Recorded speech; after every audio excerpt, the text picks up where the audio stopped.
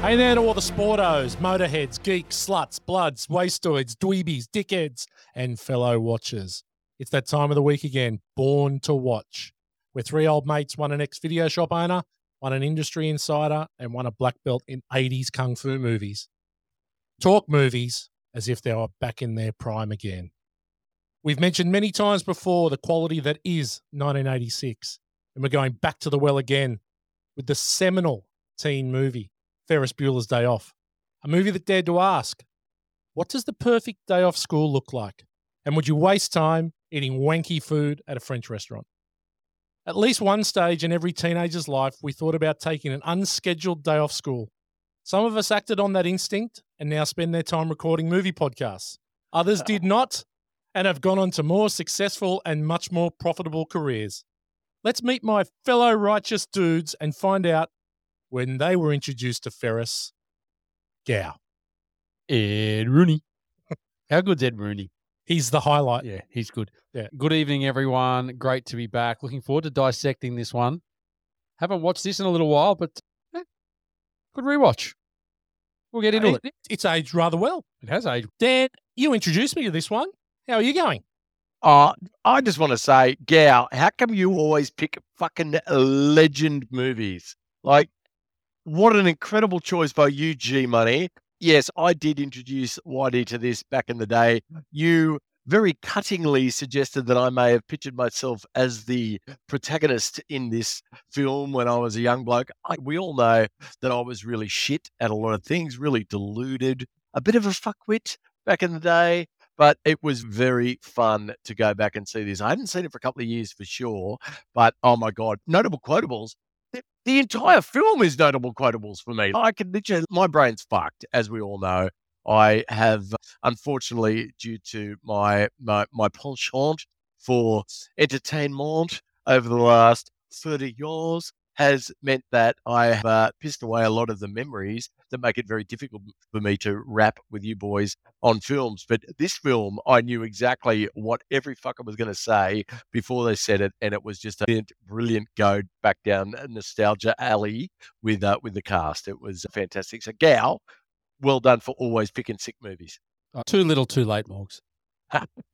You've done your day. I've been, as we know, I'm not on the social medias, but I did check our MySpace page, and I've been getting a fucking hizzling this week for giving it to our friend the G-Man. Now, you've all got to understand that when I say other shit things at Gals, they're actually things that we love about the gym. G, I just wanted to clear that up, just in case you were going to drop bombs of photos of me from the 80s. Shit things that I like and shit things that I've done, because that would be a very long podcast. There's some things in the works. Don't worry about that. I don't really think that was that harsh the other night. I've heard those things for 30 years.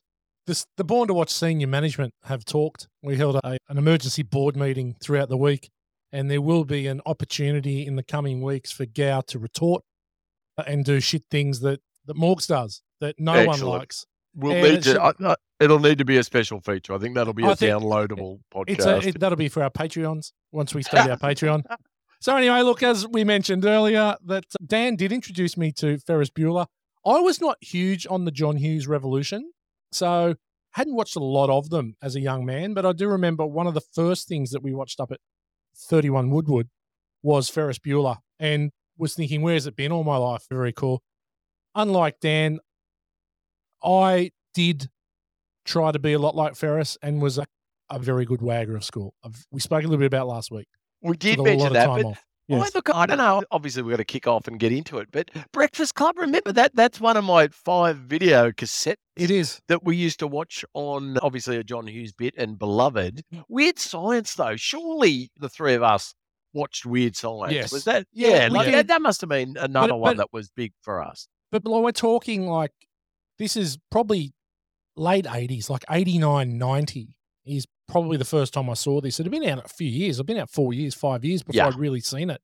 And it's the same with most of the John Hughes stuff. I didn't really get into it. You did try to go through a beret phase, though. No, that was Damo. Try to work that in. That was Damo. I can imagine Damo smashing. My favourite phase of mine was cut-off trackies, footy socks, and masseur sandals. That was my favourite phase. Were they the ones with the massaging? Of course, with the nodules. What's the point of getting the flat ones? Get the nodules. Not sure it was Moggy 202's favourite phase. It was not. So still did all right. Did all right. Okay, so we're going to set the overs and unders here. Reasonable. I've said 35. We'll start with you up there on the land. Dan, over and under 35. I would have to smash that. Like, there's not many movies that I can literally verbatim quote. Like, I did not. Sam, my wife, watched it with me the other night, and she got the shits because I was literally preempting every single line in this. There was not one scene I didn't know was going to pop up. This would have to be, this and Top Gun, I think, would be the two movies that I can confidently recite. And if someone held a gun at my head, who's that SAS fucker that just used to shoot Afghans? If he was Ben Robert Smith. Yeah, if he was shooting his minigun at me and he said, "Mate, you better recite this film verbatim, or else you're gonna get a bullet in the scone," I'd back myself in that. Okay. What about you, Gow? Over or under 35? Oh, over 35. Yeah. Over 35 for sure. We're talking 86 Yeah. movie. Yeah, no, definitely seen it. Watched this a lot, and I've seen it a lot over the years. Same with me. Like, you quote, and we've quoted this. All three of us have quoted this movie all the time. There's so many lines out there that keep coming up. Gal, I've heard every single quote out of every single character you've said to me in our lifetimes. It was like I was listening to you just drop calls on me. It was very cool. To the point where I told my boys last night that Matt White or Morgs has walked into a room and said, "Oh, there's a footy game on. What's the score?" And I just say, "The Bears." And everyone knows what we're talking about. Well, it's quite funny. So I would, too, be over 35. This was a video shop darling. Very easy to put on. Could watch it at any time. Good for the whole family from ages 4 through to 400. But watching it this time, I found a new line that I'd never heard before. The same Where as from? with This Is 40. We had the discussion about This Is 40. And I am going to put that clip up on the socials for This Is 40, which made me Get it up there. almost wet my pants. But this one is when the parents come home and Jennifer Grey is home and she's been in trouble because she sped home to beat Ferris and Yep. she's getting busted because she's been in the police station and the mum and dad are home and she's going, "Oh, I had to go pick her up from the police station and I lost the deal." And the dad just goes, "I guess we're going to have to shoot her." Really? And again, laughed out loud, cacked out loud. I'm like, I don't know whether I'm having a moment of Morgs, but I had not heard that line before and found it very funny. Look, it's not one of the top quotes for sure. But, No, it's not. But when you've heard yeah. all the quotes and you heard all the lines and then you hear something that you'd never heard before, it's not quite the This Is 41. It was pretty good. I laughed a lot. Okay, Very cool. let's take the trailer away. It's getting pretty tough coming up with new illnesses. It's a little childish, but then so is high school. Annie, you're not going to school like this. Call if you need us. They bought it. How could I possibly be expected to handle school on a day like this? Bueller. Cameron, babe, get dressed and come on over. Bueller. He has been absent 9 times. Bueller. My father spent 3 years restoring this car. I guess that's my dad. What are we gonna do? What aren't we going to do? Why should he get to ditch? Something's going on.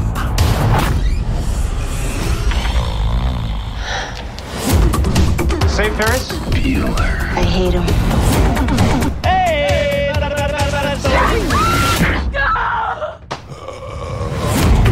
Life moves pretty fast. You're crazy! If you don't stop and look around once in a while, you could miss it. He's very popular, Ed. They think he's a righteous dude. Another quality 86 trailer. Gow, why don't you tell us a little bit about Ferris? Here we go. One man struggled to take it easy. Ferris Bueller, larger than life, blessed with a magical sense of serendipity, he's a model for all those who take themselves too seriously, a guy who knows the value of a day off. This movie chronicles the events in the day of a rather magical young man. One spring day towards the end of his senior year, Ferris gives into an overwhelming urge to cut school and head for downtown Chicago with his girl Sloane and his best friend Cameron, to see the sights, experience a day of freedom, and share that with a little ingenuity, a bit of courage, and a red Ferrari. Life at 17 can be a joy. Yeah, pretty good. It's pretty good. It's pretty good. Okay, I'm just going to throw something out here right now because I was going to put it in question time, but there was too many things to think about. Sloane, underrated 80s girlfriend. I found her mesmerizing this watch. She's gorgeous. Yeah, I thought she was a great sort, Yeah. but this one I was just transfixed whenever she was on the screen. Yeah, she's got a very good role in it. John Hughes didn't give this to Molly Ringwald because she wanted to have that role, and he actually said, no, I need someone that's got a bit more presence like that Mia Sara has. That's what John Hughes said, but Yeah. what did she say that John Hughes said? Do you know that? So John Hughes was like, no, we need a woman with a bit more gravitas, a bit older. And then Molly Ringwald told everyone that, oh, no, it's because the part wasn't big enough for me. So Yeah. John didn't want me to have the part. It just wasn't big enough for me. John Hughes was like, fuck off, Molly. You got red hair. That's why you didn't get it. Okay. Critical thinking. IMDb rates this one 7.8 out of 10. And it is certified fresh, 81% on the tomato meter, and a whopping 92% audience score. That'd be right. Yeah, this is a dead set critical and audience darling. Okay, a couple of reviews. A good one from Eric Henderson of Slant Magazine. One has to marvel at just how perfectly Hughes nails his frustratingly entitled mise-en-scène, which he unquestionably does in the film's mesmerizing detour inside an art museum. Now, we know the only reason I picked that review was because of Because it mise-en-scène. said mise-en-scène. Only If Daniel. If it said Dunamore, yeah. it would have been the perfect review. Absolutely. And the only person here on this podcast or listening that understands what that means is Daniel. That is it. And that's what Okay. makes me the industry insider. Fuck you all. Absolutely. So Wayne is back again. Wayne Come on, Kerr. Wayne. Davey- What's he got? Okay, What's he got for us? Our favourite, Davey Kerr from the Chicago Reader. The overriding impression is one of utter nihilism, of a world divided into bored, crassly materialistic teenagers and doltish, unfeeling adults. What is what? Doltish, unfeeling adult. Obviously, this is Wayne's shtick. Like, he fucking pours shit in every film that he's seen. Like, obviously, it's one of those films where it's set up that every adult is a retard and the kids just pull the wool over their eyes with everything. But fine, that's the premise of the movie. But it's obviously set up to be a plot device there. It's not like they're complete morons and it's a slapstick comedy or anything like that. Like, It's a fun romp. That's the whole thing. it. You just That's got to let it go because there's so many bits you could pick apart and say that's not going to happen. But that's the whole point of the movie. No, It's supposed to be I agree. a fun little story that goes through. Wayne's holding on a bit too tight. Well, Wayne's he's trying to be controversial. I think this is his go because he has had one good review out of all the movies that we've done, and I did use it as the good review.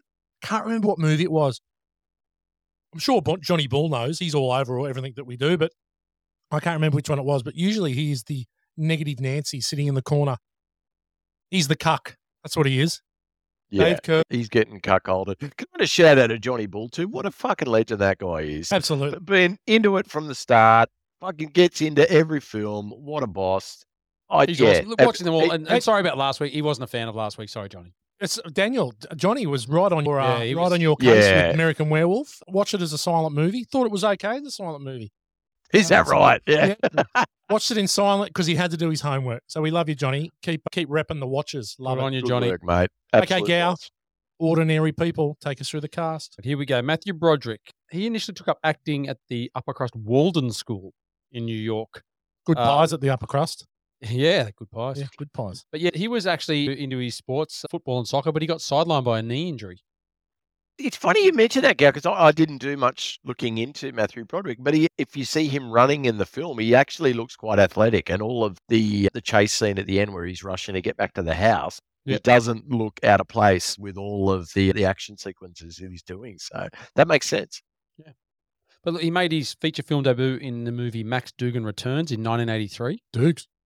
Same debut. What about Dukes on that rooftop drinking the Bacardi Breezer with, what's the Blake old Parramatta Ferguson. winger? Oh, my Blake Ferguson. God. That was when our generation split from the next generation. So Generation X and Generation Z parted Yeah, but- ways the moment Dukes thought he was Sorry. taking a photo, missing training. He's on $800,000 a year.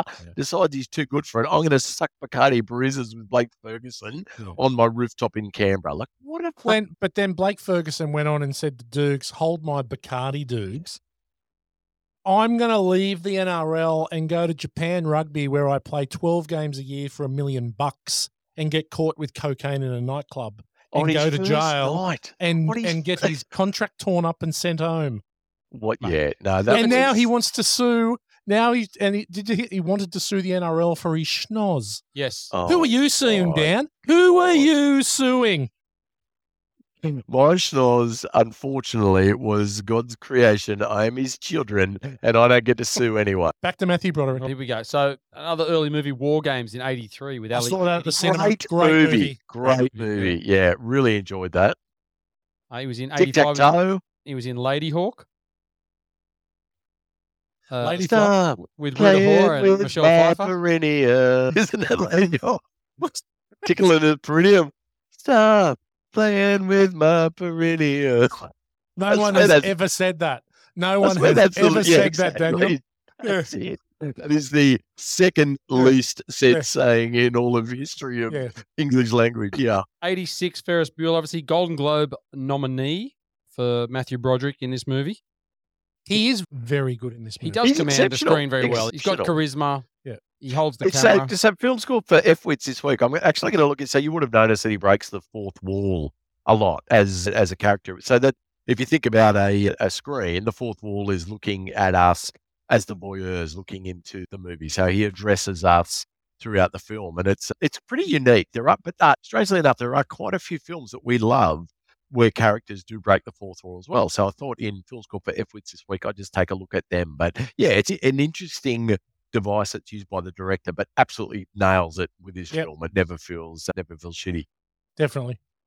Yeah, so Biloxi Blues, '88. He was in Glory in '89 film. with Denzel I love Washington and Biloxi Morgan Blues. Freeman. Glory is incredible. Yeah, great man. What a great fucking flick. And Denzel Washington, when he's getting flogged Unbelievable. on A single tier. and the Single single tier that he's up, like he's gone on 40 years later to do a lot of incredible roles. Training Day's another favourite of mine. But yeah, that single tier will stay with me for eternity. That was incredible. Yeah, other movies, The Cable Guy, Godzilla, '88 with Jean Reno. So the Cable Guy is very popular, a bit of a cult film. So I haven't seen it for a long time. When was the last time you guys a long saw time. I've seen it a long I time. actually Yeah. watched it less than 12 months ago. Down. Blue Nut going down. that? Yeah, I must revisit that. So Ben Stiller directed. Yeah, it is a good. It's a bit darker, but it's good. There's some really good lines in that movie. It's a good movie. Yeah, moving on. Inspector Gadget, '99. Dun, dun, dun, dun, dun. Great TV show. Terrible movie. Terrible movie. Did the voice of Simba in the Lion King movies? He was Is in that the Stepford right? Wives. Yep. I did not know that because that made about $14 bazillion. He's in Did Tower I go to the musical with you guys, or was that with artists previously known as Mooks' girlfriends? I've seen this musical several times. Yeah, I think Uh, maybe we went to. We may have gone together, yeah.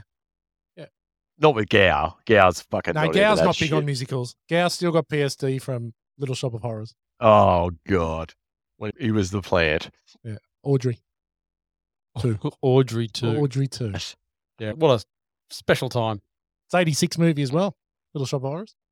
It was too. Yeah. Anyway, look, a couple of sliding doors moments here for Matthew Broderick. He was the first choice for the role of Alex P. Keaton in Family Ties. Oh, First choice. Yeah, first choice, but he didn't want to commit to a long television run, so that's why Michael J. Fox got the role. Now, I wouldn't say that's hurt Matthew Broderick's career, but it's definitely a big sliding door. I got to say, a little digression here because we seem to be, I'm going to do them here. Mix. I was watching YouTube this week. I was looking at clips of Curb Your Enthusiasm with Larry Okay. David. Yep. And seeing you mentioned Alex P. Keaton, there is the scene or the episode where Michael J. Fox stars in it, and Larry David goes up to his house and he's into him about shaking. He goes, "Oh, I thought you were mocking me because you were shaking." And Michael J. Fox goes, "I've got Parkinson's, I shake." And Larry David, "I'm not too sure. I thought you might have been doing it on purpose." And he goes, didn't do it on purpose. Like I wasn't waving anyone off. I've got Parkinson's, I shake." And Michael J. Fox goes to Larry, "Oh, do you want a soda, Larry?" And he goes, "Yeah, for sure." So he gets a Coke out, and as he's handed it to him, he's like shaking, right? Larry David goes to open it, and it spurts in his face, and Larry David's like, "Oh, did you do that on purpose?" And he just looks at him and goes, "No, Parkinson's."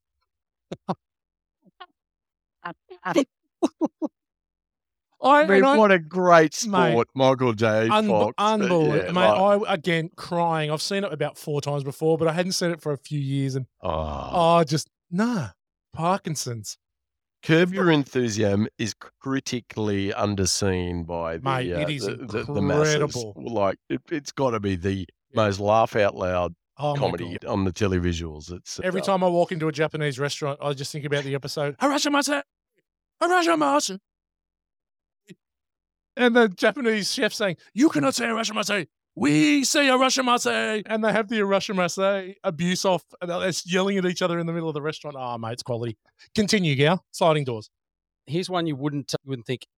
Matthew Broderick was considered for the role of Douglas Quaid in Total Recall. No. Could you imagine Really? that not being asked? Was he playing Quarto? Was he going to come out of the guy's stomach? The guy's a fucking midget. How could he have pulled that off? I don't know. Would have been a very different movie with him in it. Another couple of quick sliding doors moments for Matthew Broderick. He was originally cast as Jeffrey Willis in The Flamingo Kid, but he dropped out. Matt Dillon character? Matt Dillon's role. So he dropped out of that. Yeah, again, What was that, late 80s? 84. Early 80s. Yeah. Okay. He was considered for the lead role of Bruce Wayne in Batman, which the Michael Keaton role. Now that we've seen Michael Keaton do that role, you could actually picture Matthew Broderick doing it. Yep. He turned down the role of Johnny Utah in Point Break as well. What That's a big turn down. Went to Keanu, yeah. Can't see Who was him in this that guy's role. agent? This guy's agent was his agent fucking sucks. shit. That was 91. What was he doing in 91? Not a hell of a lot. No, he did The Freshman with Marlon Brando in 1990.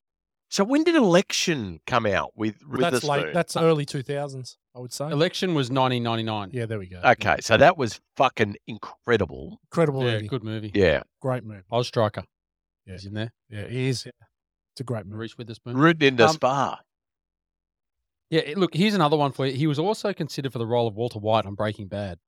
Oh, my Now, God. I don't think anyone can do better than Bryan Cranston because he's an awesome actor. Yeah. But I can see how he would fit into that role. Yeah. Yeah. I can see him Like being Cranston started as a comic actor. That's his chop. That's so right. The Middle? Is that what was that show? The Middle, yes. No. He was also No, it was in the middle. the kid, the one with Drain Krakowski and Yeah. Malcolm in the Middle. Malcolm in the Middle. Malcolm in the Middle, yeah. Malcolm in the Middle. He was also the dentist in Seinfeld, Bryan Cranston. Yeah, he was. Mm. I saw some bloopers I do just the remember other him as the night. It's dentist, really yeah. funny. When he puts him to sleep and is rooting his dental nurse. Like, there was one where he's in the restaurant with Jerry and he makes Jerry Seinfeld crack up about 3 times. Just his mannerisms and his facials. Very funny. Really good. All right, moving on. Please do. Well, we've got Alan Ruck. First movie was a movie called Class in 1983 with Andrew McCarthy, Rob Lowe, Jacqueline Bisset. Yeah. Jen, Andrew McCarthy, like you'd think, how did he get any jobs? It was a brat packer. They were all in there. Molly Ringwald, Ali Sheedy, they were all together. Yeah. And John Hughes was casting a lot of them. And then obviously in the Ferris Bueller, he was in 3 for the Road in 1987 with Charlie Sheen. He was in Young Guns 2. Ooh. And then obviously he had the role in Speed as Stevens in 94, the man on the bus. Yeah, he's a punish in that. Yes, he is. Yeah. He's in Twister in 96, Spin City. Obviously, he did 146 episodes of Spin City alongside Michael J. Fox. He was in Ghost Town. Really? Yeah, he was the ghost dad. Oh, He's Ricky Gervais' ghost dad. And then after that, a whole heap of TV jobbing. He was on Cougar Town, CSI Miami, Rules of Engagement, NCIS. Until 2018, he was in Gringo alongside Charlize Theron and Joel Edgerton. And of course, I don't think your I've seen favourite that. show, Morgs. He was in Succession. He's in Succession as Yeah, Connor. he's the eldest. Yeah, eldest kid. that's his most recent. So other than Spin City, that's been his most recent ongoing Yes, it is. Yeah. television. And he's fucking excellent in Succession. What do you guys think of him in Succession? Well, I'm only 4 Shut episodes the fuck in, but up. he's You've very good. you've watched something on YouTube. You haven't even seen it. Listen to me, F-words. So let's do an aside. This is like me breaking the fourth wall like Ferris does in Ferris Bueller's Day Off. This is when I address you directly. I'm embarrassed by the lack of effort my fellow colleagues on Born to Watch have put into watching some of the greatest shows on television. So Matt White, who I defer to as someone who is far more knowledgeable about me and most things that happen on the television, the fucking prick hasn't seen Succession. He's seen a bit of The Wire. How much have you seen of The Wire? I'm up to season 4 of The Wire. Season 4. Okay, so the greatest, It's one of the 80%. greatest in the It's top 80%. 5 television shows of all time, he hasn't seen it all. Mad Men, I reckon he's probably not even seen one episode. Breaking Bad, have you concluded Breaking Bad? No, I haven't started Breaking What Bad. the fuck is wrong with you? You got to watch that. You know what? This is old news. It's quite fucking boring, to be honest. But All right. you can't. Like you can't be out. You're out. You say, What I do here is I spend my time prepping for this, watching stuff that's relevant to this podcast, so that Whitey and the team's fans get the fucking product that they get. I don't waste my time. Morgs, can you sing Shoutman Overboard for that? yes. So we found out. So Whitey actually reached out to Shoutman Overboard, and it turns out it was He a reached great out to fan of the me. podcast. He reached out Yeah, to me. Matt Beergeek, who's a fucking legend, and we he love loves Matty Beergeek. he loves movies as much as we do, and we think he's shit hot. So he just posted that as a bit of a piss take, but he put Whitey in the team to take the piss. But it's out there in the fucking on the line, and people think that we're actually team members of your fucking team, and that's not on. Mate, we can't help perception, right? I can't help perception. I don't Perception make it is that way. 9/10 of the fucking shit in your pants or something. I don't know what the old adage is. Perception is 9/10 of the law. I don't drive perception. People are going to see and draw their own conclusions. And if they believe it's Whitey in the team, then so be it.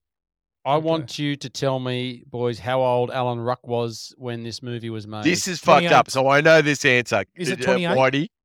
No. Is he The older cunt than was that? 29. No way. Playing a 17-year-old.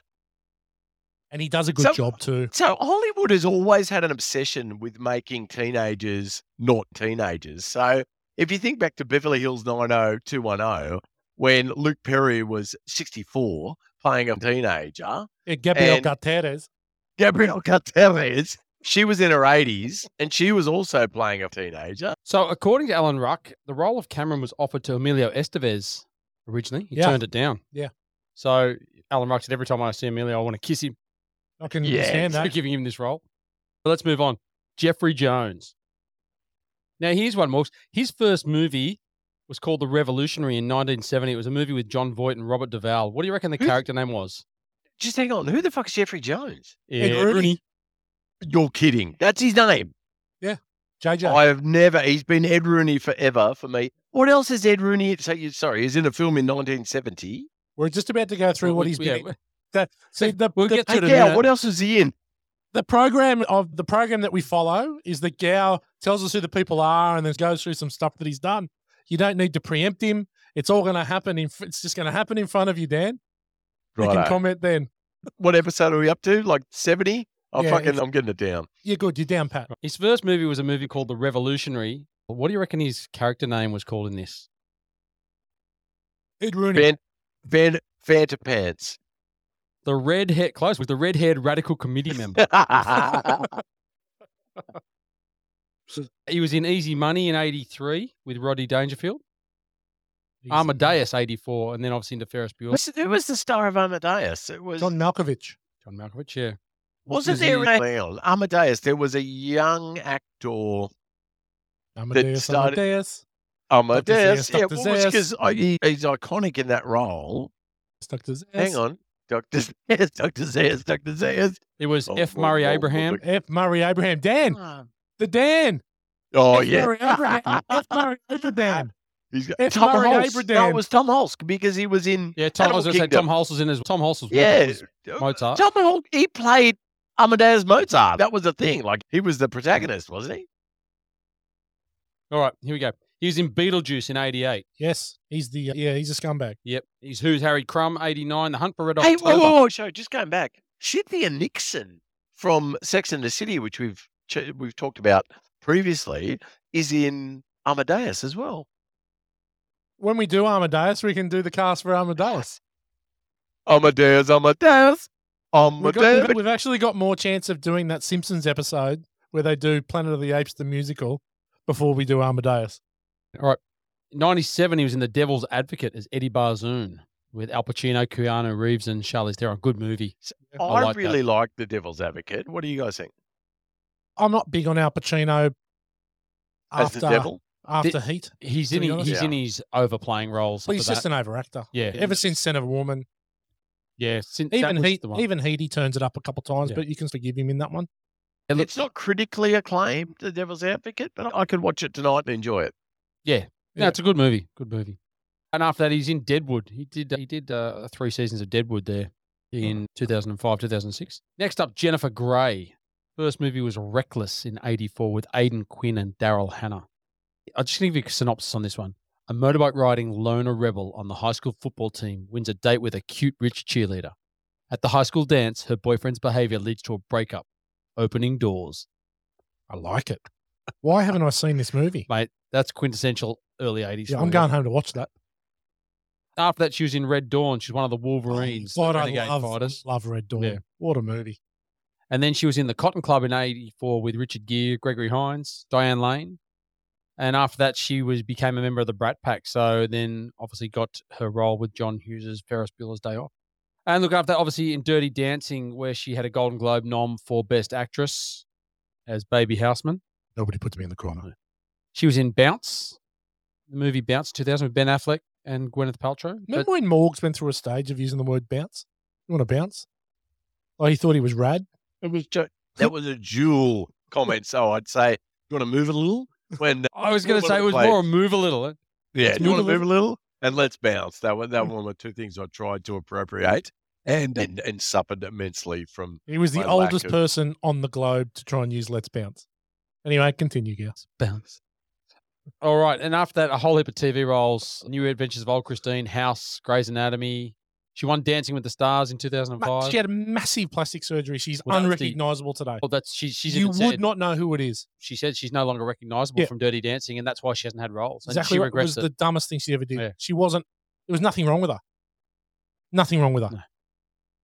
We've talked about Mia Sara a little bit, but she's been in a few movies. She was in Legend in 1985 with Tom Cruise and Tim Curry. Yeah. That was her first movie. Obviously, 18 when she made Ferris Bueller, and then had a small role in Time Cop with Jean-Claude Van Damme. She gets the boobies out in Time Cop. Oh, really? Yeah. Okay. She plays Jean-Claude's girlfriend, I believe, or love interest. And that would have been a Jean-Claude. He would have been a fan of Ferris Bueller. He would have watched it over eating Belgian waffles and doing the splits. And he would have said, I like her and I want her in a movie. I want her in the movie, yeah. He definitely would have put some moves on her. He definitely would have put some moves on her. Mate, he did on the splits for her. Mate. For sure. Absolutely. Do you reckon he danced for her? That's how he got her. That's how he got her to take the top off. One of the best. One of the best dancers. Can't wait till we do Kickboxer. It's the best. The three of us are all going to have to do our version of Jean-Claude dance and film it. Yeah, that's really good. If you look up that actor now, though, it really, unfortunately, sends us to a place where we consider our own mortality because she doesn't look anything like Ferris Bueller's Day Off, as she shouldn't. But it's different. She's not that bad a sort now, though. I don't think she's that bad. She's in her 60s. It's quite confronting. Not everyone ages as gracefully as us. That's true. That's true. As we know that if I became an actor tomorrow, I could play like 24 to 35 pretty easily. So you are Gosling. You could have been. You could have been Ken. You could have been Ken in Barbie. That's it. When does that come out? That's very far away. Gosling's copped a bit of backlash on that. Really? About they call him grandpa because he's a bit older. So he's way older than Margot Robbie. Yeah. Grandpa. So the guy's like 37, isn't he? Yeah. But anyway, all right. Edie McClurg.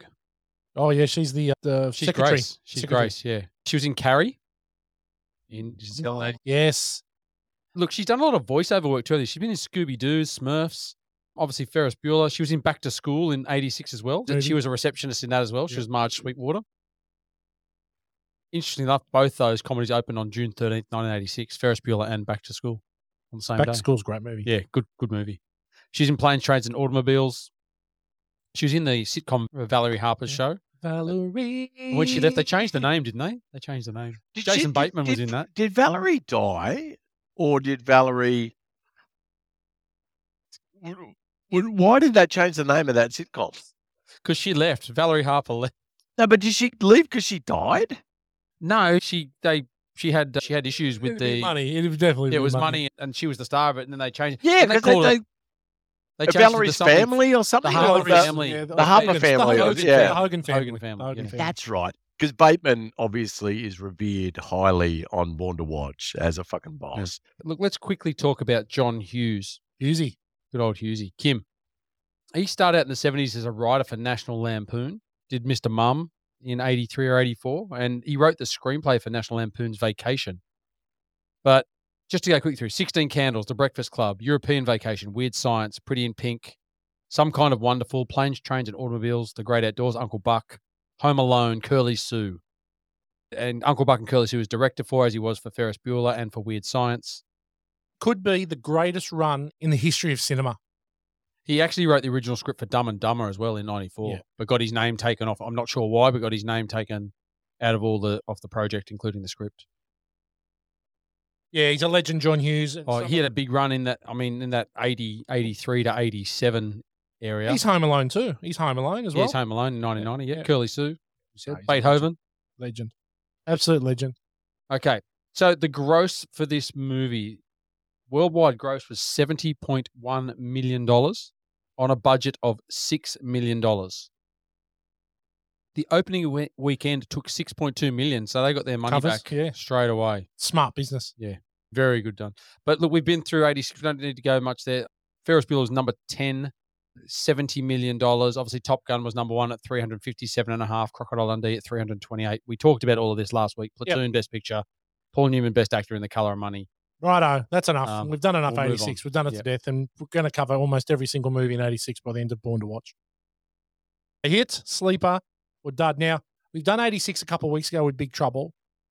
We believe that 90% of 86 are hits. So I've got a couple sleepers. We're just going to do sleepers tonight. So my first sleeper, House, starring William Catt.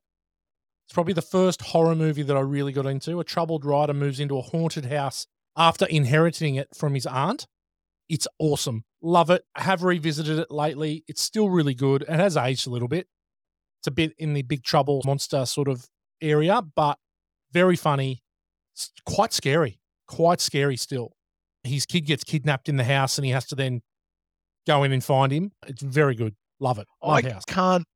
I can't make a distinction between this and Fright Night. I know very different plots, but they're just in my brain. They're the same. They're the same time frame. Sort of similar feel. Sort of similar feel too. Suburban. Yeah, very similar feel to them. But House is a cracker, starring the greatest American hero. Really good. What about you, G? What do you got? Look, last time I talked about Hoosiers and Youngblood as my sleepers, and I'll stand by those because they're two cracking movies. But another one that came out that year that we haven't talked about is Heartbreak Ridge. Oh, Now, a Clint Eastwood movie. I watched that not long ago. It was amazing. on TV. It's a cracker. Ayatollah Rock and Roller. Yeah, the Gunny Highway. He's just hard as nails. Yeah. Pulling a He timber line. looks super old there as well, and it's 1986. Yeah. It was fucking almost 40 years ago, and he looks old. He's in his 50s there, early 50s probably. You just tried a landmine. Now they're going to send out a search party for your testicles. He's a gruff old bugger in this Isn't he? movie. But yeah, great movie. That's my sleeper. Yeah, no, it's a cracker. You got anything, Dan? Not a sleeper, but The Colour of Money. What an Great amazing movie. flick. I watch that every year without fail, and I would like a Vince t-shirt with fucking black with reverse out white Vince. I would very much like one of those. Paul Newman reprising his role from the one he did with The Hustler. The Hustler. That's exactly right. With Jackie Gleason. Yeah, with Jackie Gleason. What an incredible film. Scorsese. It took $52 million, so it was it wasn't a fuck up itself. But yeah, I just stand by me. 1986, and Matthew White has been talking to us about 1986 since we started this podcast, but it is an incredible time capsule of film. There was just the top fucking 40 are excellent films. It was just and Iron Eagle comes in at 41, so you could say the top 41 are incredible films. Yeah, absolutely. I got one more sleeper, The Fly. Yeah, I was going to say The Fly. Okay. Good movie. Brilliant but eccentric scientist begins to transform into a giant man-fly hybrid after one of his experiments goes horribly wrong. I saw this in the cinema. You saw it in the cinema? I saw this in the cinema. When it came out, 1986. When it came out, 1986. So Colleen gave you I got $3.80. $4.50. Yeah, wow. So this is prior to Fatal Attraction. I saw this in the cinema. This freaked me out. Oh, When he's man-fly, when he's Brundle-fly at the end and Gina Davis's boyfriend comes in and he spews the stuff on his hand and starts to melt his hand, did me. Yeah. Absolutely did me. It's a tough movie, this, David- isn't it? Yeah. David Cronenberg directed this, who is a body horror expert. Yeah. And this movie is incredible. Still today, holds up. Really has stood You the test of were- time. That whole fly scene 11 freaked me years out. old. Yeah, I know. I was It just 11. I look freaked me 22. out. You did look 22, and you Yeah. had pubes everywhere that a man can have pubes. Yeah, But I had a lot of still, hair. I had a lot of that's hair. fucked up that you went to this at age Yeah. 11. It must have only been rated M. I don't know. It couldn't have been rated R. I think it don't was know. an R. I think it was R. I don't know how I got into this, but I remember seeing it in the movies. And I remember The Fly 2, which came out quite a few years later. I wanted to go back to the movies to see it, but never gone there. Did see it. It's not very good, Eric Stoltz. It's not a pinch on the original, but The Fly, excellent. Eric Stoltz really, because he was Michael J. Fox's character in Back to the Future, and they cut him out because he was shithouse. Or he just wasn't that he was shithouse, he just wasn't on tone for that particular film. And I know that in Quickfire, we often talk about, did they understand the film that he was in? And it's a categorical no for Eric Stoltz. But he's an incredible actor himself. Like Pulp Fiction obviously stands out as that he's on screen for about 2 minutes, but it is still burnt into our film appreciating brains for what he was able to do. Yeah, it was a bold choice, I think, by the Zemeckis and everyone that did Back to the Future to say, actually, this isn't working. We need that fucking prick that's on Family Ties to work 22 hours a day, and we'll just shoot at night because Eric Stoltz is not the right person for this film. What a huge choice. Yeah, absolutely. Anything else? No, that's it. Okay, excellent. Well done, team. Let's move into question time, finally. Okay, so is this the greatest use of a day off? He crams a lot in, but at 17 and a hard 10 as your girlfriend, don't you just stay home rooting? It's so cool that you have asked this question, Matthew. So thank you. In this most recent rewatch, that was all that I was thinking. It was like, Mate, she's a gal punched through so many of these back in the late 90s, early noughties. Like, and the gal, as if gal is giving up a whole day of non-rooting activities to any of these hotbirds. Like, gal is slotting them in to Sunday evening when his hangover's finally recited from being out on the piss with me and you after footy on Saturday night. He's had a burger. He's got some blood sugar into him, and he's okay. I can give some time to you, my 10 out of 10 hot bird friend who's just come around begging for some gal time. Hold on. What bit would you have been doing here, Morgs? You would have been him at the start, writing some love songs at home. He would have been playing the clarinet. Maybe playing the blues, because a few times like things didn't go well in relationship-wise, playing the blues. But sometimes it would have been the guy on the synthesizer. Yeah, he would have been. I would have been on my bass, writing songs with Whitey in my bedroom at Woodward Street for Whitey to sing, because Whitey always had the better voice out of me and him. I can't hide away from how much of a dork I was, G-Man. So the answer to the question, Daniel, is yes, you would just stay home boning your girlfriend, right? 100%. Yes.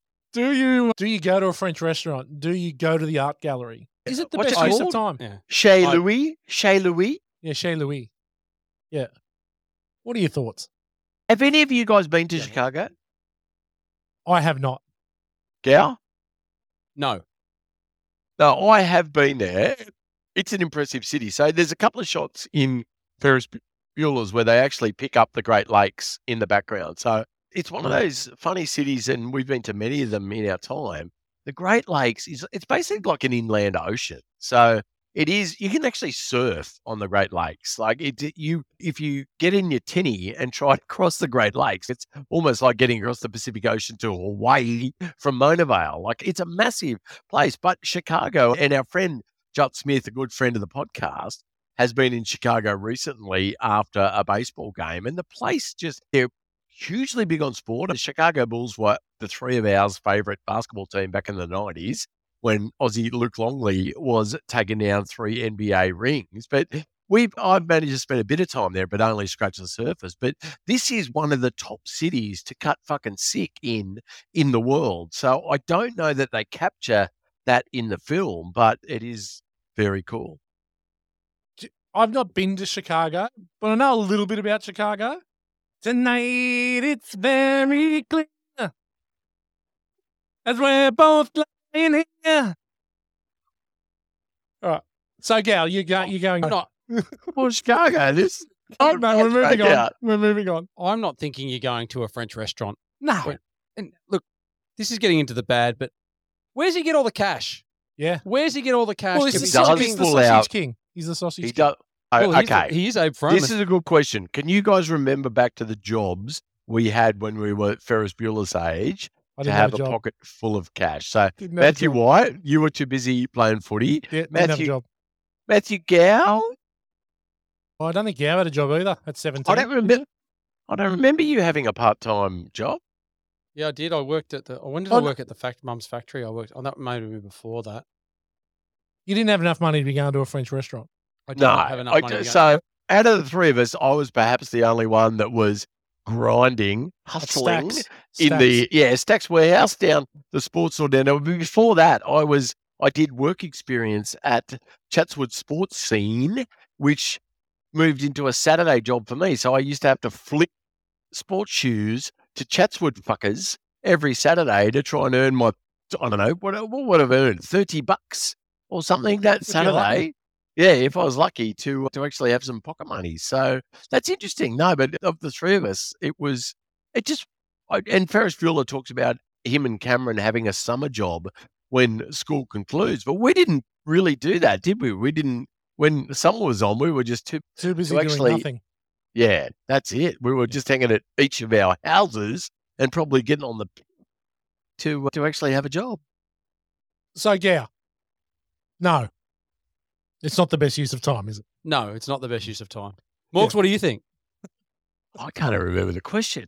Okay, so this part could get into the ugly, but I know he's possibly joking, but 17 is way too young to even joke propose to your girlfriend.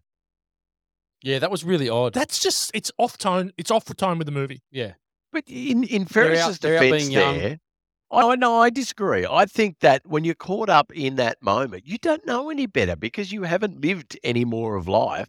So I think that whilst it was for comedic value in the film, I can picture the character of Ferris actually thinking, this is a fucking sick day. It doesn't get much sicker than this. I'm about to hopefully stick an Italiano 10. Yeah, I can see his POV and think that the character probably thought, what else is there in life?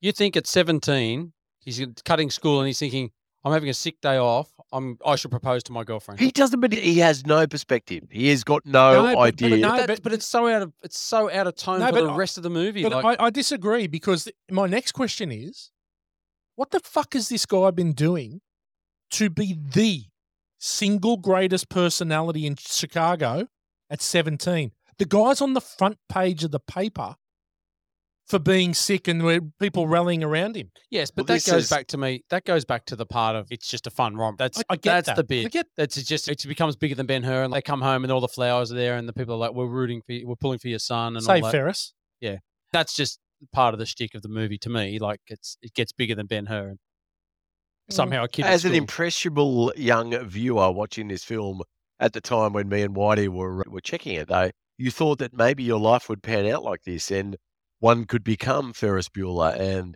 become the big man on campus and bridge the gap between all of the subgenres at school. Gal, what are they all called? Oh, the DBs, the Sportos, dweebies. Motorheads, Geeks, Sluts, Bloods, Wastoids, Dweebies, Dickheads. And watchers. That's them. That's them. Yeah, I know. I think it was just a masterstroke by John Hughes, the director, to create this character that was able to transcend any of the barriers that would be put up if a character doesn't fit into a mold of who's cool, like you two. Okay, so then Cameron. Tough hang. Are you putting up with Cameron's shit? So I think the question is Cameron putting up with Ferris's shit? Because Ferris is an asshole doing it. No, and I agree. Ferris is an asshole. And the three of us have had friends like this, where it's all about them all of the time. They don't give a fuck about the repercussions. They don't care. But Cameron is a bit of a tough hang. Oh, he's a tough hang, but he wasn't into it anyway. Yeah. Although I think the backstory is that he's had a tough life. His old man's obviously very hard on him. That's the whole point of the car scene. This is part 2 of the question. So any father that holds material possessions over their son, the car deserves to be bashed. Yeah, he does a good job of it. Yeah, he does a good job. You killed the car. I know we're getting into bad, but if he's so smart, this kid, and he can hoodwink his parents, the principal of the school, he can get himself into restaurants, and yet he thinks that if they put the car into reverse, they'll get the... Yeah. And then we're just going to have to break open the thing. Oh, yeah, right. No one will notice that. I see that part of the movie. I think the three of us would come up with a stupid fucking suggestion like that back in the day too. That was more aligned with how a 16, 17-year-old thinks. Like, you just come up with some stupid, harebrained ideas. Okay. As a young man, I took my parents' cars all the time. Thank you. I'm glad that you brought this up because if there's anyone on this podcast that can comment on Ferris Bueller's actions, it is one. Yeah. I was a bit of a Ferris. I took my parents' cars before I had my license. As an L plater, before I had my Ls, I took other people's parents' cars that possibly might be on this podcast. I was a bit of a Ferris without people liking me. I was the derided Ferris. I never was concerned about the kilometres that were going on the car. Right? And I understand that he's got what, in nowadays terms, is probably a $500,000 car sitting in the garage. And Dad would probably know there was 63,005. He said there was 116. Yeah. And he 126 and halfway between 3 and 4. Yeah. Yeah. You know what? And that's not many on there. So obviously that's the big thing. Roll the dice. Just go, Dad, I took your car. It's all good. And what's Dad going to do? They're going to get the shits with you for a day. Dad hates him anyway. How much worse could it be? He could have done that without booting the car through the back window. Exactly right. But it was like, who cares? Just, you know what? You live by the sword. You become a movie podcaster. That's what happened. Yeah. Okay. I think we're done there. Let's move into the categories in record time.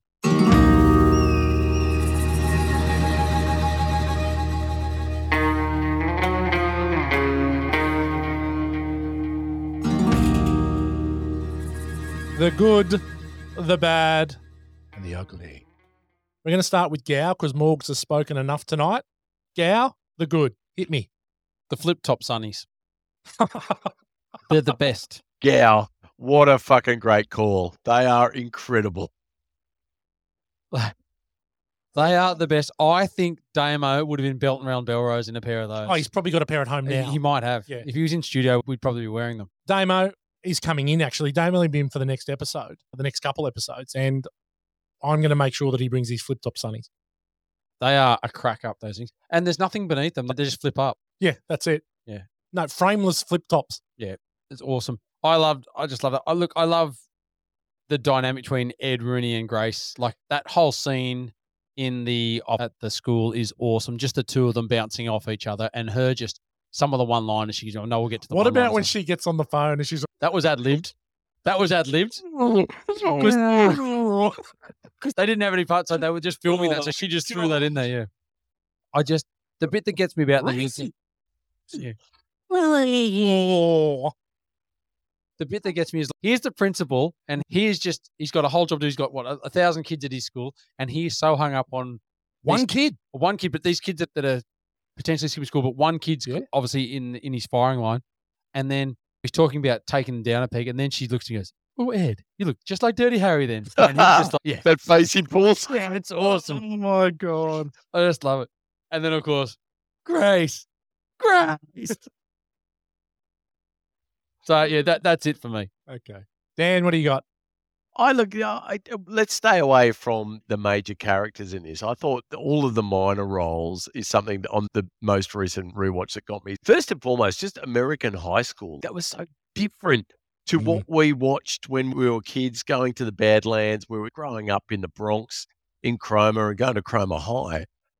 The high school experience was just so different to what we experienced. And to see the guys like having payphones in the school and having the kids, and it's not dated to 1986's film. Like the fashion and everything they're wearing, it transcends the mid 80s. It doesn't.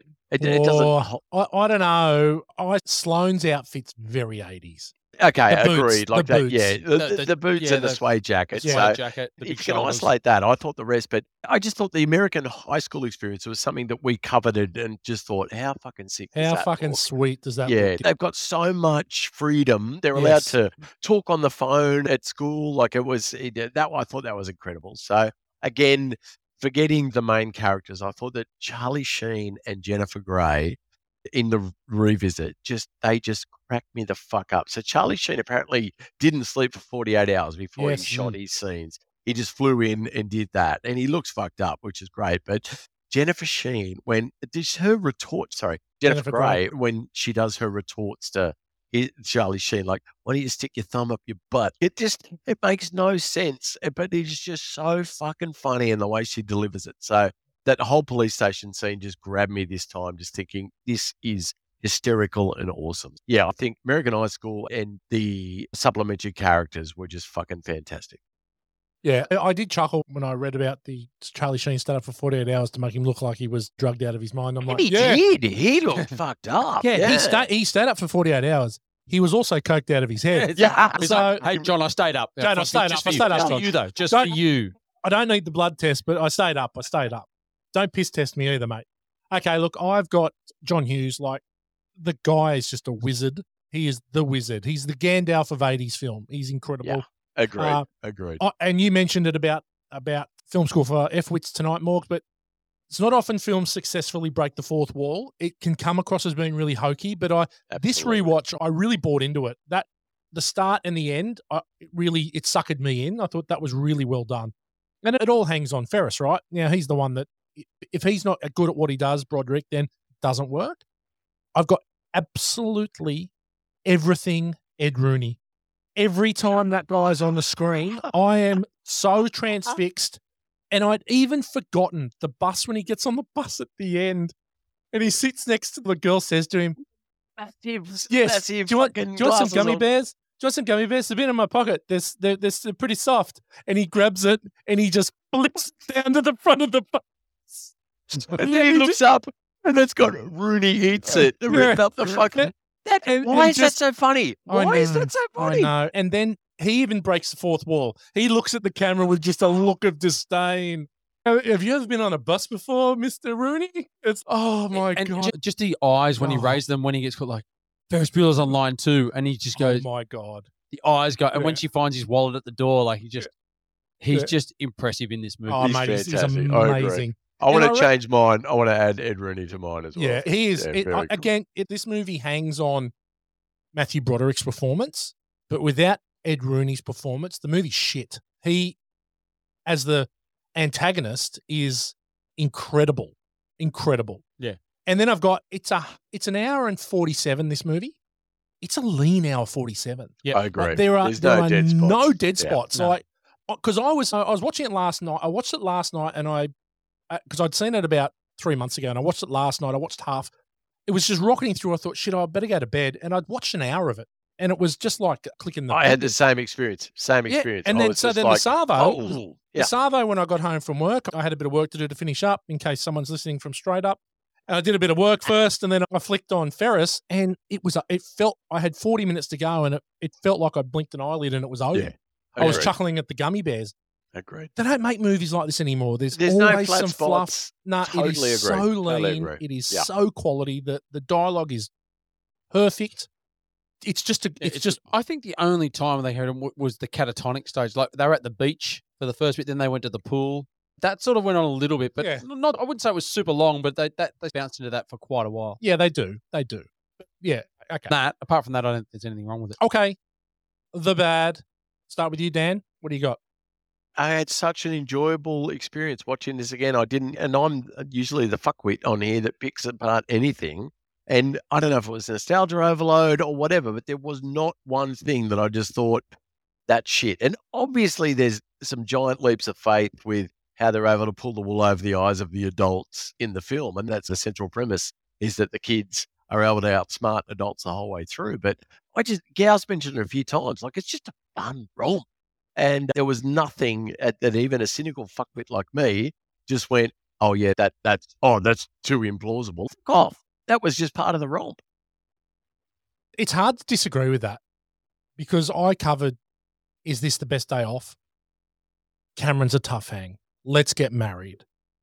Even the French restaurant, like just things that they did throughout that's the only thing I go back to seeing Sloane and I go, I'm spending 8 hours in the sack.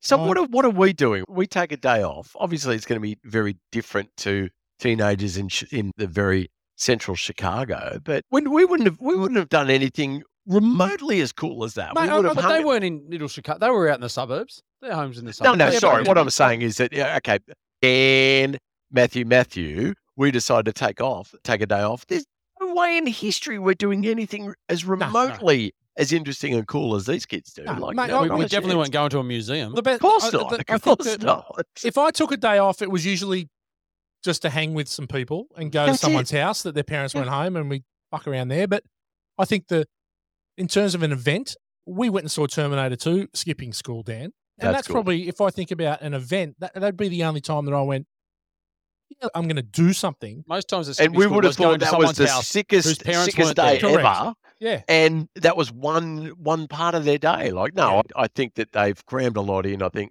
Ferris Bueller's obviously planned this in his mind, and she says that at the end. She says that at the end. She goes, "You've had this plan. You had this plan this morning. He'd had this plan. But why didn't he plan just to take her home and? I don't get it, mate. I tell you what, there's plenty of daylight. It's game on. It is game on. So the thing is, he had to get her out of school for sure. And we needed Cameron and he needed Cameron for that because he didn't have a car. That's fine. So he had to get Cameron, right?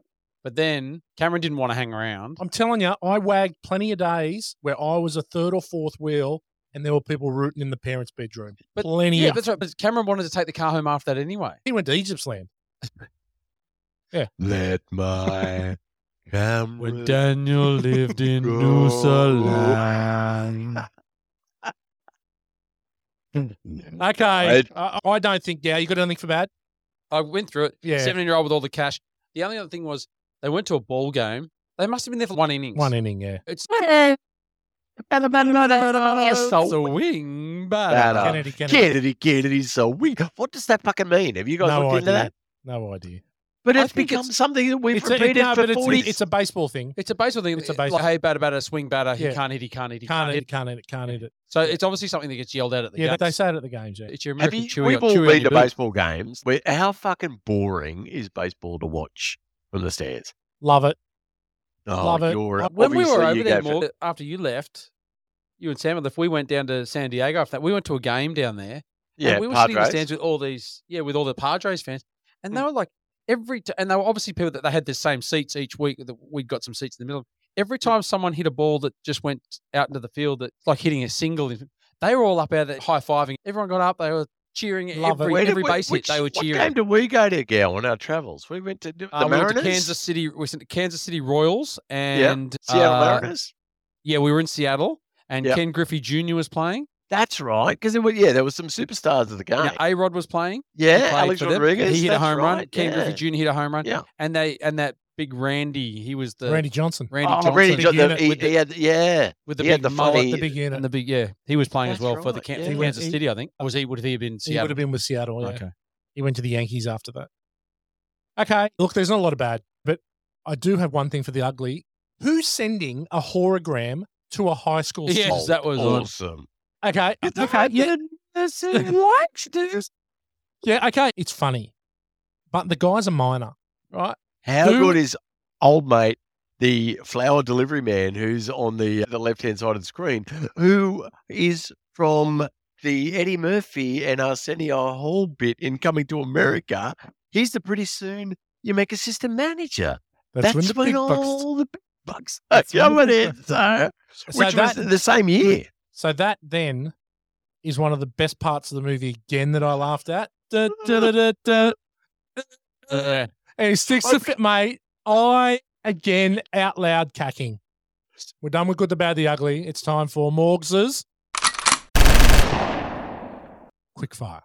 Take it away, Dan. Yes.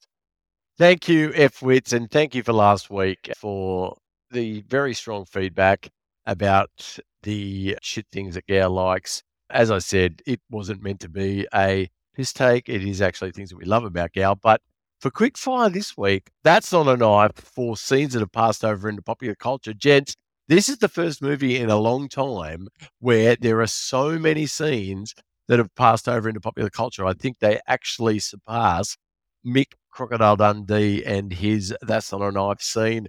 Pick one at random. Gow, what do you think? Oh, there's a million in this movie. It's the entire movie to me was. It pretty much is. Roll call. Yeah. Roll call. Yeah, the singing on the cars, all those songs. If you don't hear someone going, Oh, Bueller, Adams, yeah, Adamansky, how many Adamsley. A's are in that class? There's so many A's. Yeah. Yeah. And then he goes, I think he goes from B to F. So like that, there's all the A's and then there's no C, D, E's. And it's just straight to F or whatever. That's just one of them. But no, there's this heaps of them. this The film. music. What's the music called? The doom bowl. Oh, Yellow. Yellow. Yeah. That Oh, I mean, yeah. that became Bowl, so bowl. famous after this. Sure. I enjoyed the whole soundtrack. And so one of the bits I enjoyed the most was the final chase scene where he's running to get back in front of his sister to enter the house. The music there I thought was incredible. So it just really grabbed me this time. And how did they get the rights to John Williamson's piece from Star Wars for when the car attendants steal the Ferrari? That was when I was thinking, okay, a big chunk of the budget has gone into this right now. But it went from, it only was 3 seconds. It probably cost him 10 million. That's it. No, Well, no $6 million budget. I reckon 10% of the budget went on that pieces. I do not disagree. Do not disagree. Yeah, so I would say that this is the one film we've done in the last 60 where it just pisses all over Mick Crocodile Dundee. So there we go. Philip Stuckey in Pretty Woman, Jason Alexander's character for the biggest douchebag. So obviously there is Ed Rooney is set up as the heel in this. He's set up as the antagonist. But was there anyone else that really pissed you off? The maitre d' at the French restaurants. He is particularly snooty and bad. Again, it's that setup of the kids are going to outsmart the adults, but yeah, he did a very good job of being a douchebag. No, I totally agree. Yeah, that's really about it. I think There's no real douchebag. You know, Ed Rooney's not a douchebag. He goes around to a student's house and crawls through the back door, but he does cross the line. He does cross the line, but then Ferris crosses the line too. Sure. So what is a dean of students? Because you referred to him as the principal before. I don't think he was the principal. I think it's the principal.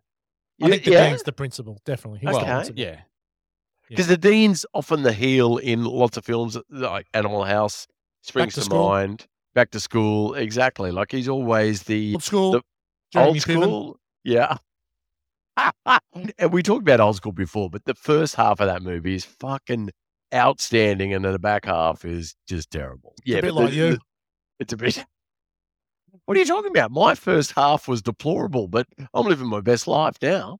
Come on, Morgs, it's quickfire. This is supposed to be quickfire. Oh, sorry. Let's go. Maggie Grace running, obviously replaced Ripley because we didn't want to take the piss out of her again for a particularly shithouse display of athletic prowess. We said before, Ferris Bueller, Matthew Broderick, is actually quite talented and is witnessed in his running skills. Was there anyone in here that you thought, oh, God, they've got no gross motor skills? Everyone in the gym class running. Oh, the running on the ground. Yeah. If we played by the rules by around now, we'd be in gym class. We'd be in gym class. Gow, how many times have we said that in our lives? Oh, thousands. Thousands. If we play by the rules. I reckon I said that this week. Like, it's literally, but yes, Matthew White, good pickup. Guy at the back looks like he's going to die. There's about 3 of them look like they're going to die. Looks like me doing cross country. Outstanding. We missed the cast of Caddyshack for anyone actor in the film that doesn't quite get the tone of the movie. I think this is one of the only movies where everyone is completely on board with the director's vision. What do you guys think? Yeah, no, I don't think there's anyone that's out of place here. Robot sentries for a scene that you wanted to see to learn more a bit about the cast in this particular film, a la the robot sentries in Aliens, the movie, where we learn about how much shit the Space Marines are in. What didn't you know about this film from the very tight, what was it, Whitey, 97? 107. 107 movies. What didn't we know that we needed to know? Oh, I might have preferred to have seen Ferris Bueller's Day In. Slam. Yeah, Cameron seeing her getting undressed would definitely Yes. been a huge highlight of that day. G-Man? Oh, mate. Creepy Cameron. Yeah. Cameron knew what was going on. It was just a grand plan. Creepy Cameron had a grand plan to see some of Sloane's spoonge, and he's got years of wank bank. Outstanding. So he's changing the snotty tissues to the happy tissues. This is good. And you mentioned before that you were a fifth wheel on many dates back in the day. Was there any that spring to mind? Oh, look, there a few days we spent at Stencils, raiding schools at Stencils, and a couple of the less or more fortunate people had other people to touch their pee-pee and not have to touch their own pee-pee. People So love people. a few times I was outside with a cushion on my lap and someone was in the master bedroom. But anyway.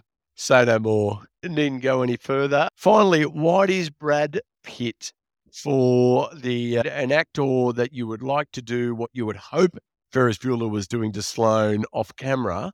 Anyone in there that obviously Sloane, let's remove her from the voting. Anyone throughout the movie? I've got a couple. Go. So Christy Swanson's in the roll call. She is. She's She's got And quite a bit of probably- dialogue. Yeah, Yep. and I'd probably like maybe 10 years post Ferris. She's at her peak.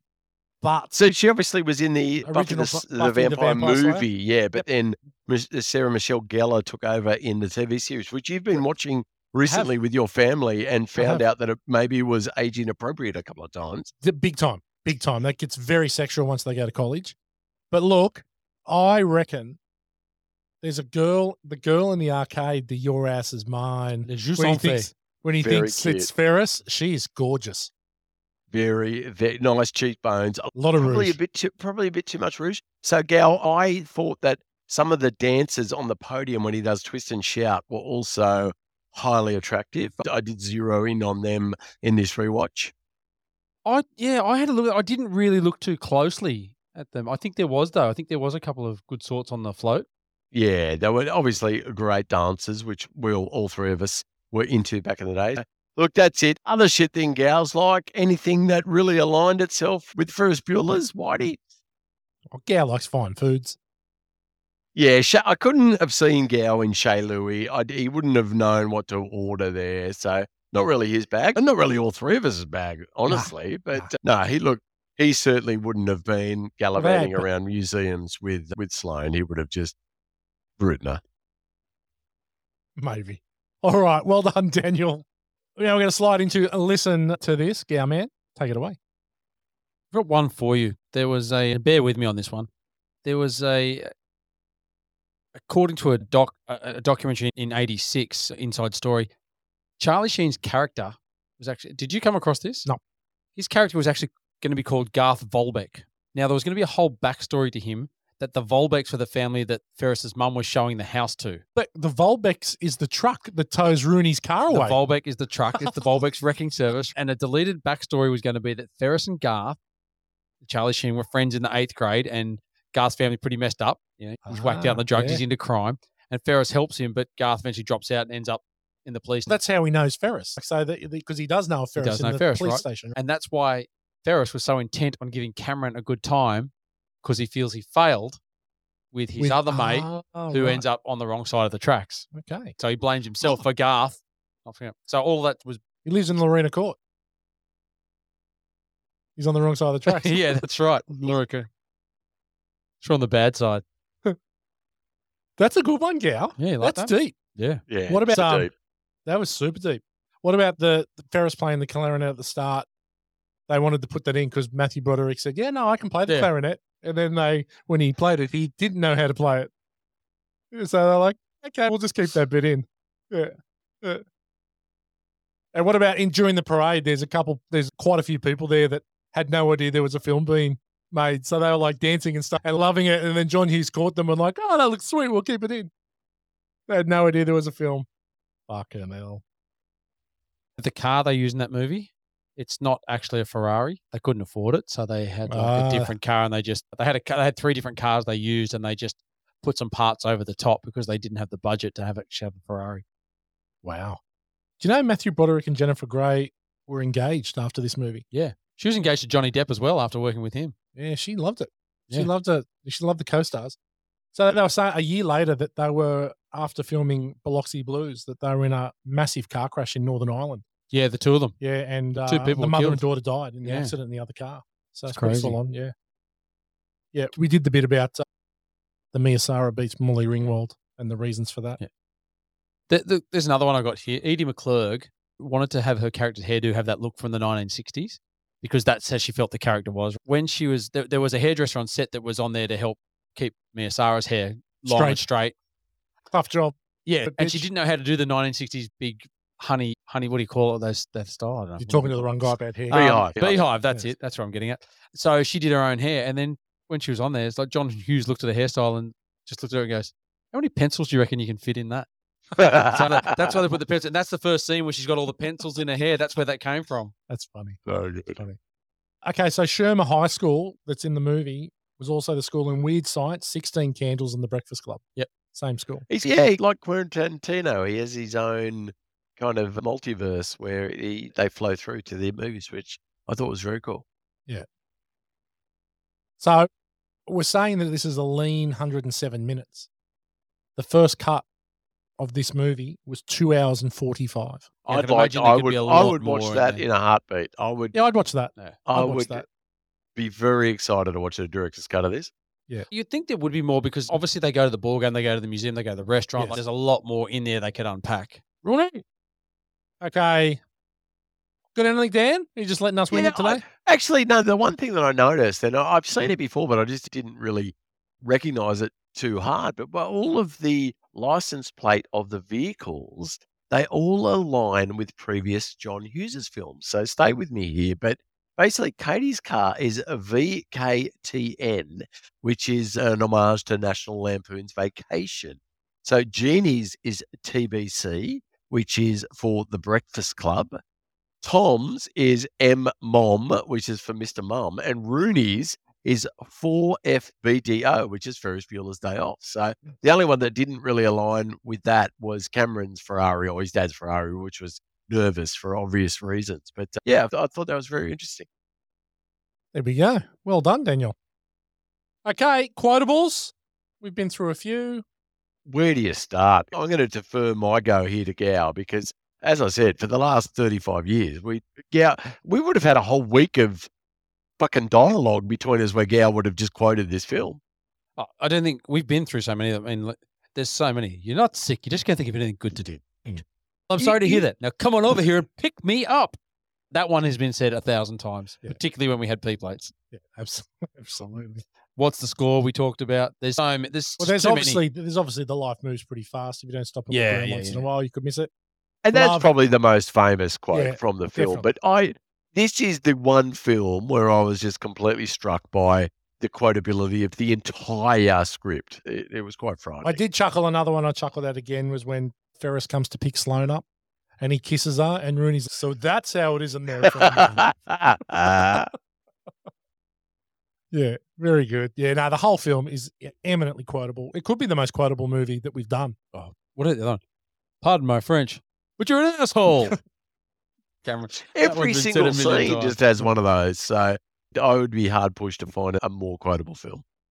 Okay, so there is no 1 degree of Kurt Russell in this movie, which is a shame. We haven't had one. How can that be? How can that be true? I know. I'm sure we'll get something in the next one.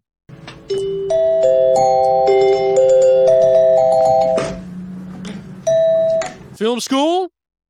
The F-wits.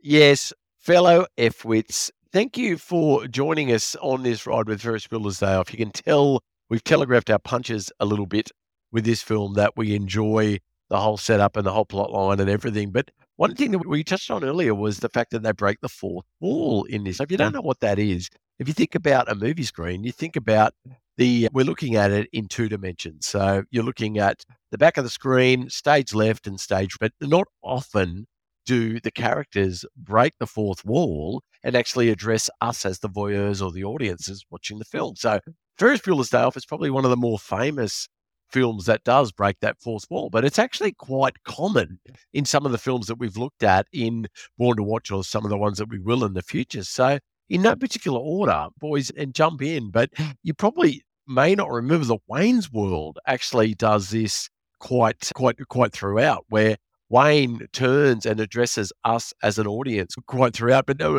it's almost the product placement that he does in that particular film is where it becomes way more overt than other films. So he's promoting Pizza Hut and a whole heap of other brands throughout the film for comedic value, but they're essentially just examples of breaking the fourth wall. Do you guys remember being taken out of the viewer experience whilst you were watching that, or it just blended into the whole film itself?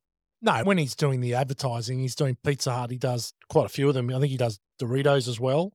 And he's definitely, the Pizza Hut, he's looking at the crowd and eating the pizza. So it's an obvious piss take. It's an obvious piss take, but I think it works really well. But that's the kind of movie it works well in because For sure. that movie is a bit slapsticky, a bit like that. So they can get away with that. I think, yeah, that's a really good point. And it is, I guess, for us, it probably is more apparent in comedic films that it turns up in. But there are dramatic films that it is also more apparent, if not a bit more subtly. So American Psycho, the Bret Easton Ellis bit with Ellis with Christian Bale, actually do something similar, but they do it a little bit more subtly. So Christian Bale's looking at his business cards that he's just got and they're embossed, and he's trying to basically flex on the other characters with having the best business card in that particular scene. So we're watching Christian Bale and the other characters in that particular scene and listening to the dialogue, but we're actually transported to his internal monologue, which is talking about something differently and is actually addressing us as the audience. Whilst it's not as obvious as Ferris Bueller's and Wayne's World, it still is an example of breaking the fourth wall because he's talking to us as the voyeurs or as the audience in there. So is that something you guys picked up on or have seen that movie recently? Yeah, I've read the book, and the book is all fourth wall. Like, you can just imagine it in the film. I do remember in the movie that it is, but yeah, it's a really good movie. It's a fucking disturbing book. No, I agree. And the book is extremely disturbing. I think you probably introduced me to that book, Whitey, and I remember reading it, and it's fucked up. And the movie is probably diluted somewhat, but is still particularly messy, that film. But yeah, that was interesting. In looking back at cinema experiences where they break the fourth wall, it didn't immediately recognize that as one. But now that we look at why and how directors use that as a device to engage us, it was different in what Gow said. It's normally for comedies, but it actually worked. But he does it quite a bit because he's talking about Huey Lewis and the news, and he's effectively talking about his lifestyle to the audience. It's very odd. It was the first time I'd really ever noticed it. Agree. Something similar, though, again, staying in that dramatic vein, was the Fight Club, which we talked a lot about on this podcast, and we all love David Fincher, and we all like that particular film. But as far as exposition in a film, which is basically trying to bring us as an audience up to speed with what's happening in the background and explaining what's happening, Fincher does it really seamlessly in this. So Edward Norton is often telling us as an audience what's going on and addressing us directly. But I would argue that we don't really pick up on it as a breaking of the fourth wall. It's certainly not as obvious as Ferris Bueller, but it's probably as much as Ferris Bueller, an example of how the director uses multiple fourth wall breaks to keep us up to speed with what's happening in the film. Is that something you guys remember as happening a lot in that film? I must say, honestly, I didn't remember it at all until I reckon most definitely. I think the whole Tyler Durden backstory is fourth wall. Yeah. So everything about Tyler Durden is breaking the fourth wall. It's either Tyler looking at the screen, talking about when he was the projectionist and putting his dick into the films, whether he's pissing into the soup. Everything is told to the audience. Everything to do with Tyler Durden and his backstory is breaking the fourth wall. And it is done so freaking well that it feels actually just like you're involved in a conversation with him. That's it. And because when you said Fight Club, I go, it's all the exposition in Fight Club is essentially breaking the fourth wall. It's genius. Like Fincher's it was the master. It's just incredible. That's it. And then, look, two others, again, in the comedic vein, but probably dramedies, if we're honest, but two recent films and two that I unabashed. I know at least one of them that's going to be. Yeah, look, The Wolf of Wall Street and The Big Short. So two films that they were in my top 10 or my top 18 of films. Thank you for rectifying that. Yes, thank you. That's it. So obviously I went off a little bit off script when we were talking about our top 10, and I added 8 that were in the 2010s, and 2 of them were The Wolf of Wall Street and The Big Short, and both of them used the technique of breaking the fourth wall. So obviously Leo DiCaprio's Jordan Belfort in The Wolf of Wall Street is often breaking away from what he's doing, whether in the scene and talking to us in the film. But when it's not jarring, it doesn't take us out of the viewing experience. I think it is extremely subtle. And whilst Ferris Bueller is probably the pinnacle of achieving that, The Wolf of Wall Street also, Scorsese just done it brilliantly. And then The Big Short, which is Adam McKay and Will Ferrell built. Again, like you've got Margot Robbie sitting in a bubble bath explaining to us bits and pieces about this film, because it's obviously about an intricate financial crimes, the 2008 financial crisis, things that we would normally not give a shit about in an entertaining romp of a movie, but they're able to use the breaking of the fourth wall to convey all of this information and still keep us amazingly engaged. G-Man, is that something that you remember from viewing The Wolf of Wall Street and The Big Short? Yes. Excellent insights. G-Man. Again, it's done right, done by the best. It's the perfect way for exposition, because it can be really, I reckon, the other way, where if you leave it up to a character to become expository within the dialogue, it can feel really jarring. Done this way, where you're involving, especially with The Big Short, very clever, where it's very boring, the stuff. It's high level shit. And so to lighten the mood a bit and have Margot Robbie in a bubble bath, have Anthony Bourdain in a restaurant like cooking, have Selena Gomez, have these people that are giving this actual really important information that's actually key, rather than having it's been told in a conversation by Steve Carell and Bible exposition. Yeah, exactly. Yeah. And if they can do it properly, you can invite the audience in. For sure. You can invite them in and make them feel part of that whole scenario, but it's got to be done the right way. Absolutely. So that's what you were saying before, Morgs. It's easy to do it in a comedy because we can slapstick it, like Blazing Saddles does it as well. Like, it's easy to do it in Wayne's World because you can throw it in there. And Deadpool does it really well as well, where Ryan just continuously... You've totally preempted me, but yeah, I was going to say, as far as my favourites, and that I'm not a huge fan of superhero movies, but Deadpool, I think 2016 probably has done it the best over the last sort of 10, 20 years, with completely turning the action hero film on its head, because Ryan Reynolds turns to us as the audience and is wisecracking throughout the whole time. And he does it multiple times throughout. And I think that's probably, of superhero movies, the one that I've really enjoyed over the last decade, because of the way that the director does this and because the actor, Ryan Reynolds, is able to pull it off so much. So, yeah, as a technique, it is not that common, but it's not that uncommon. But I think those few films that we looked at, there's some... Goodfellas also does it. Like, we fucking love Goodfellas. And Scorsese has the characters talking to the camera and talking to us quite throughout. So Ray Liotta often comes in and tells us what we need to know about what's happening in that amazing, incredible film. Absolutely. Good film school, Dan. Well done. Done by the best. Breaking the fourth wall can be exceptional. Done by amateurs, it can be fucking dreadful. So for now, it's Kick-Ass, a credits song. And on the stage tonight, it's Dan on the Land. Take it away, mate.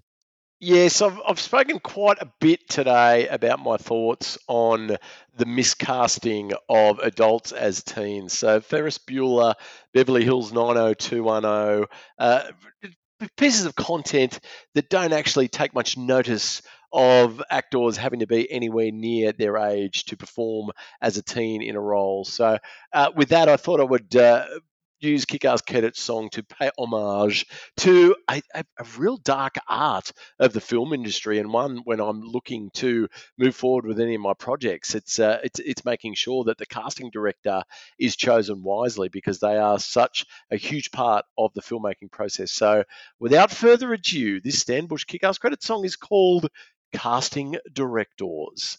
Here we go.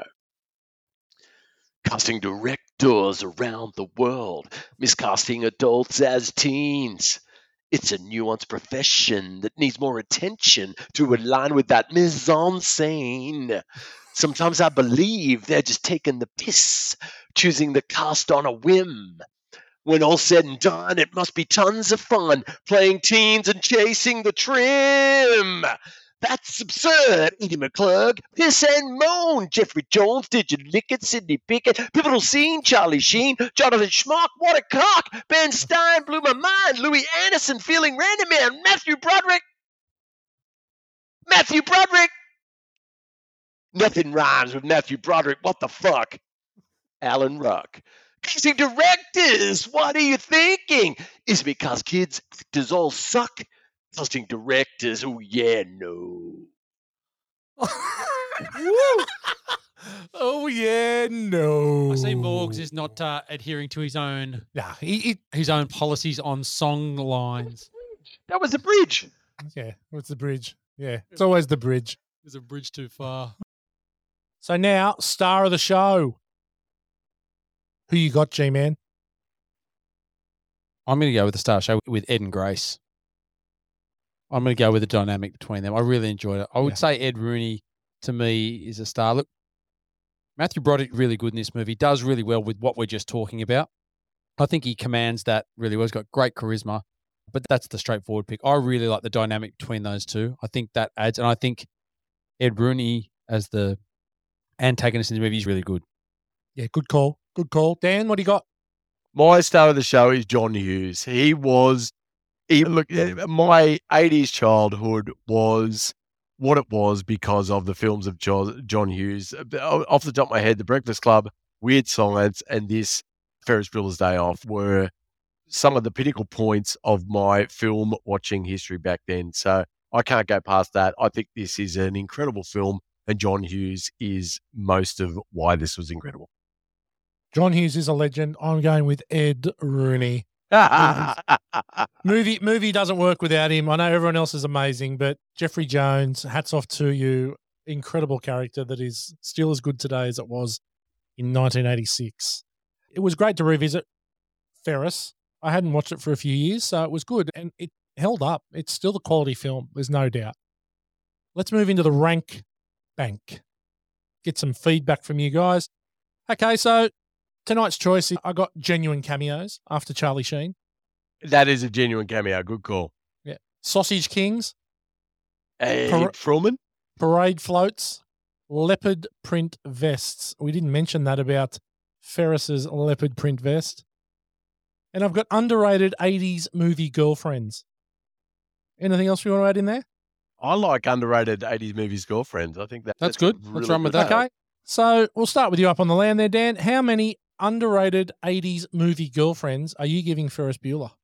So I've got a few fives out on this podcast, and one of the fives I gave out was Lethal Weapon because I enjoyed the movie experience. So it could be ripped apart. That is not a 5 movie, but for me personally, that is a 5 out of 5 movie. And I'm going to say for Ferris Bueller, it's exactly the same.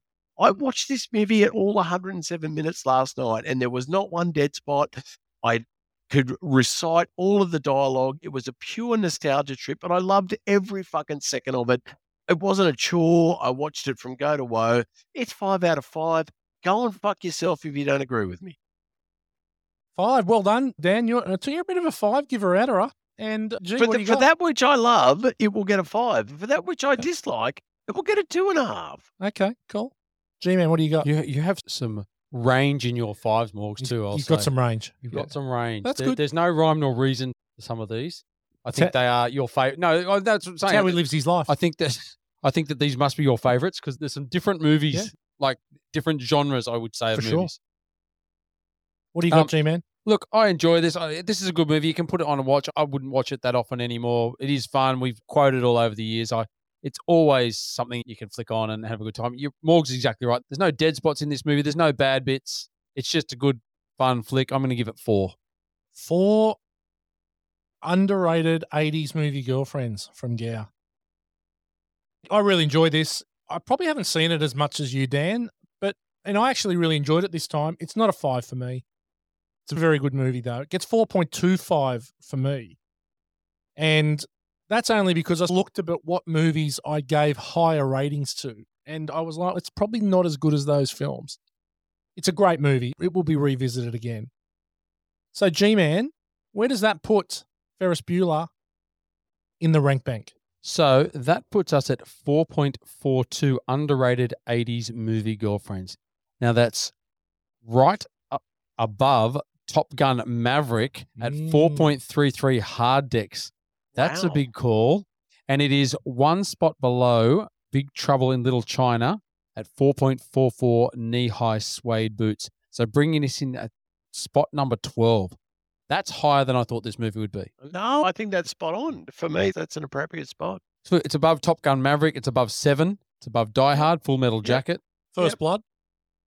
Yeah, well, obviously. We know Dan. We know what Dan thinks about First Blood. It's nearly Blood. killed a friendship.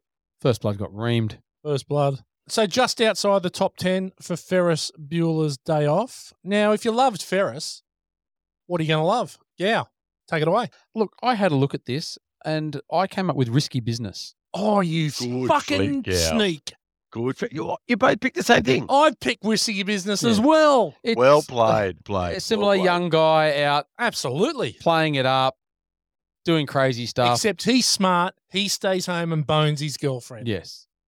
But yeah, very similar. Left Who he alone paid for. left alone at home. Got the Porsche at his disposal.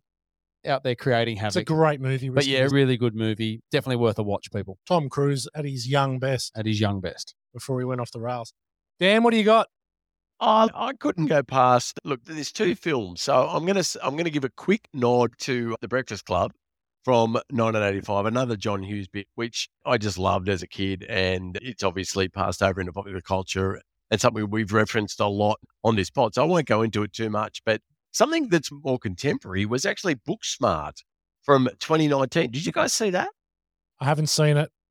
So really, basically the girl version of Superbad. It's a couple of high school girls who have spent their whole entire high school career studying and not really enjoying themselves. And they go out it's a one night place in time where they go out and cut sick. And it was extremely funny. And Jonah Hill's sister actually stars in it. So it was directed by Olivia Wilde.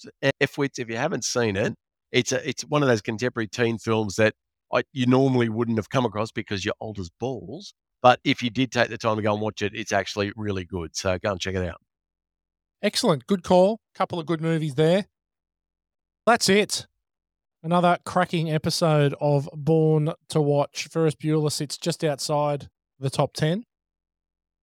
And we've got an interesting one coming up. We're going into the sports movie Pantheon for our next film. Blue Juice.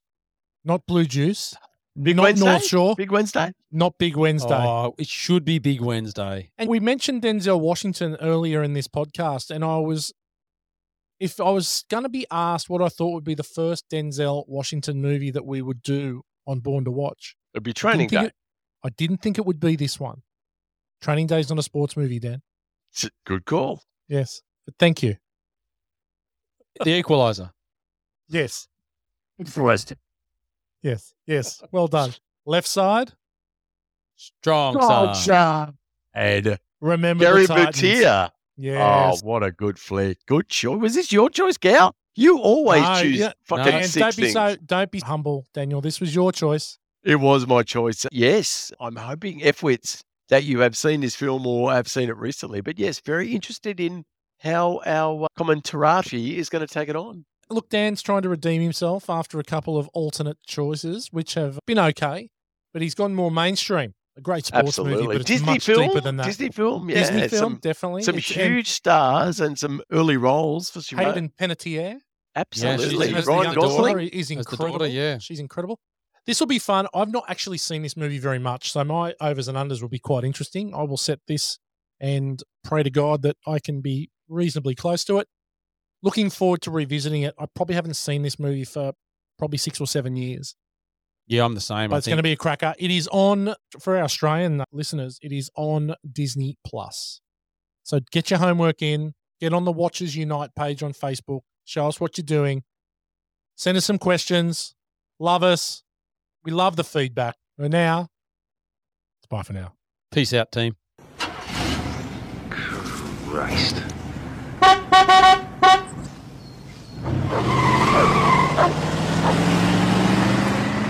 Poochie, poochie, poochie. Look what Uncle Ed has for you, little fucker.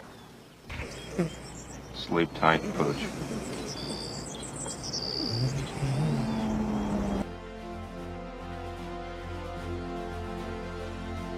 Thank you for listening to this episode of Born to Watch. To join us on our journey into some of our favourite movies of all time, you can find us on all good podcast networks like Spotify and Apple Podcasts. If you like what you hear, Give us a 5-star review and share with your friends.